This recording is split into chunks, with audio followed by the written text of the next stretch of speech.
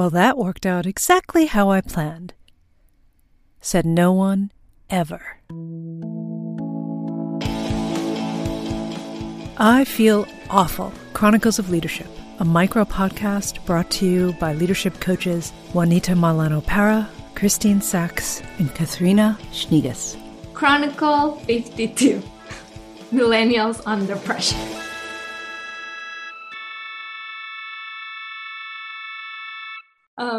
Okay, we're starting this chronicle laughing out loud because here I am, the millennial under pressure, as we start this chronicle and this conversation today. We're really starting the conversation talking about this article. If any of you have read it, this article from the New York Times last week, talking about the generational change. So where millennials and people that are in their 30-somethings feeling the shift from the early 20-somethings and the Gen Zs coming in, which just started to generate the conversation on generational change, because that's really what this is about.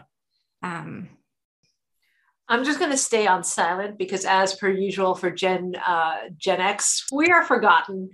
That's right, Juanita. I'm calling you out. Juanita earlier, when we were talking about this, went from boomer to millennial. And I was sitting here going, thanks. Thanks a lot. Yeah. And what's interesting about this is that I think that it's nothing new, the generational change.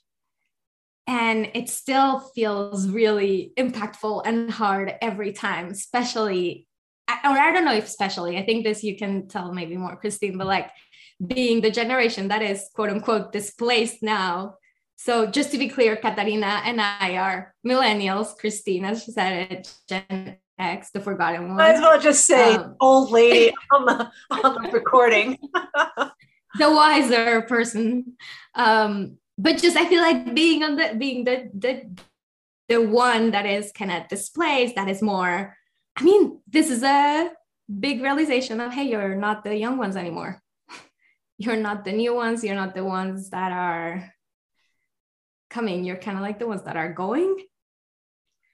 And maybe this is a feature or a function of being Gen X, but it's sort of a little schadenfreude for me. Because I remember when millennials were coming into the workplace and everything was like, oh my God, the millennials are coming. And of course, everyone was talking about how the boomers were dealing with the millennials. Now it's how the millennials are dealing with the Gen Zs. And as I said earlier, Gen X is like nowhere to be seen. But Juanita, you were talking about in the article, it talks about how smiley face emojis are the sign of oldness now because the Gen Zers don't use that. You know, I mean, I think it says a lot about, well, let me say it this way. I think it says a lot about how organizational cultures change, what they absorb from the new generation, what stays the same in terms of normalizing language, dress, remote versus in office, gig economy versus traditional 9 to 5. It's always really interesting to watch how like to take stock of what changes and what doesn't. Of course, I can say this having not been the young generation in a long time, so I don't feel any pressure about being displaced. With all your wisdom. That's right. Yeah. Yeah. What reminded me of what you said is like a lot of things are really visible and clear to see in an organization, like in between generations. What's the difference? Language, like how we show up at work, what we focus on, and the whole cultural levels that are underneath the surface. You can't see or feel directly, which are more related to values that are deeper than that, right? And I think this is interesting too. And how binary oftentimes like articles like this are written, you know, you can be either like, I don't know, you can be part of that generation or that generation. So it means that you have to be either that way or that way, and that it's much more complex than that. Yeah, I think related to that when you were talking, Christine, about the millennials coming and just that experience before, that was one of the things that for me didn't resonate as much. Like I didn't feel like a millennial. And I was just like, well, I'm like on the later end of it, or I'm in the middle, or what it is. But it's just that like putting people in a box, and that thing of like millennials are this way and millennials do that. And it's like, although maybe that's a millennial thing too, of like not wanting to be put in a box and labeled, and I don't know, but just that experience of like, well, these are characteristics of people coming in, and maybe the generalization of it is part of what makes it hard and feels like being displaced and stuff. It's like, just you either are this or that, and you have to choose where you belong.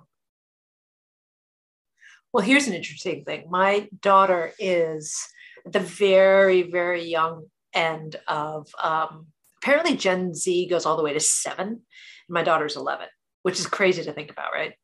Early 20s to like 7 is the entire generation. My therapist says that there's a theme through kids her age, is that they have a greater or a heightened fear of people like breaking into their homes, that their domestic safety has been upended in a weird way. And maybe it's social media, maybe it's the news, right? There's been a lot of chaos as in their formative years. And I wonder what that will look like when they enter the job force. Like, will there be a shift back to more safe traditional jobs, because they'll look for that safety in work based on some formative experiences, right? So like to what you said, Juanita, like the 20 somethings now that are entering the workforce are going to be very different than the 7 to 11 year olds. So, but like I said, it's like a sine wave. Yeah, I think it's also interesting to look at the events that happened during generations, right? And how those events shape the way how we perceive the world, and also how we want to work, basically.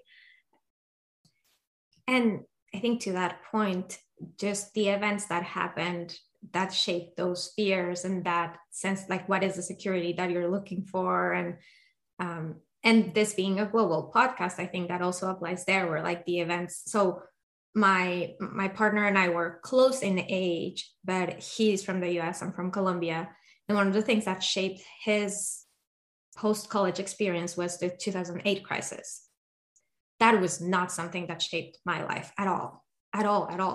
And so that's actually in the article is one of this thing, like the things that distinguish the millennials from Gen Zs and their experience and how like their expectations, what they value, not like all of that is just those type of experience. So looking at those events in different generations and also in different geographies, impacting the behaviors, the expectations, what creates those sense of belonging, of security.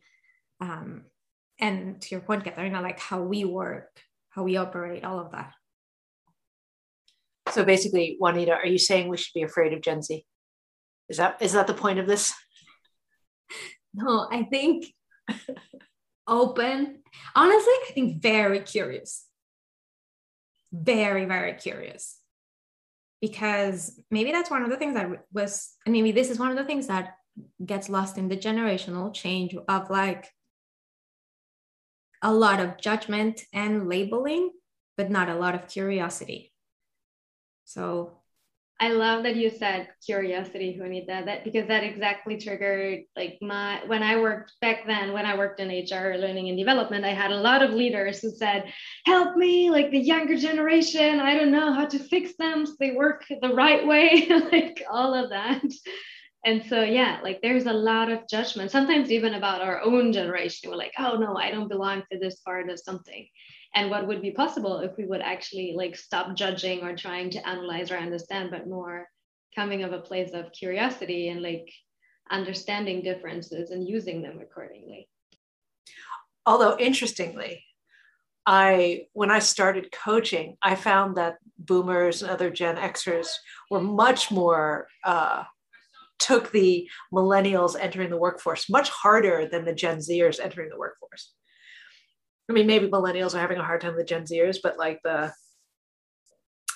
my experience of the millennial generation felt very like an upending of they want compassion. They want us to give them feedback. Like, what is that? You know, like I heard a lot.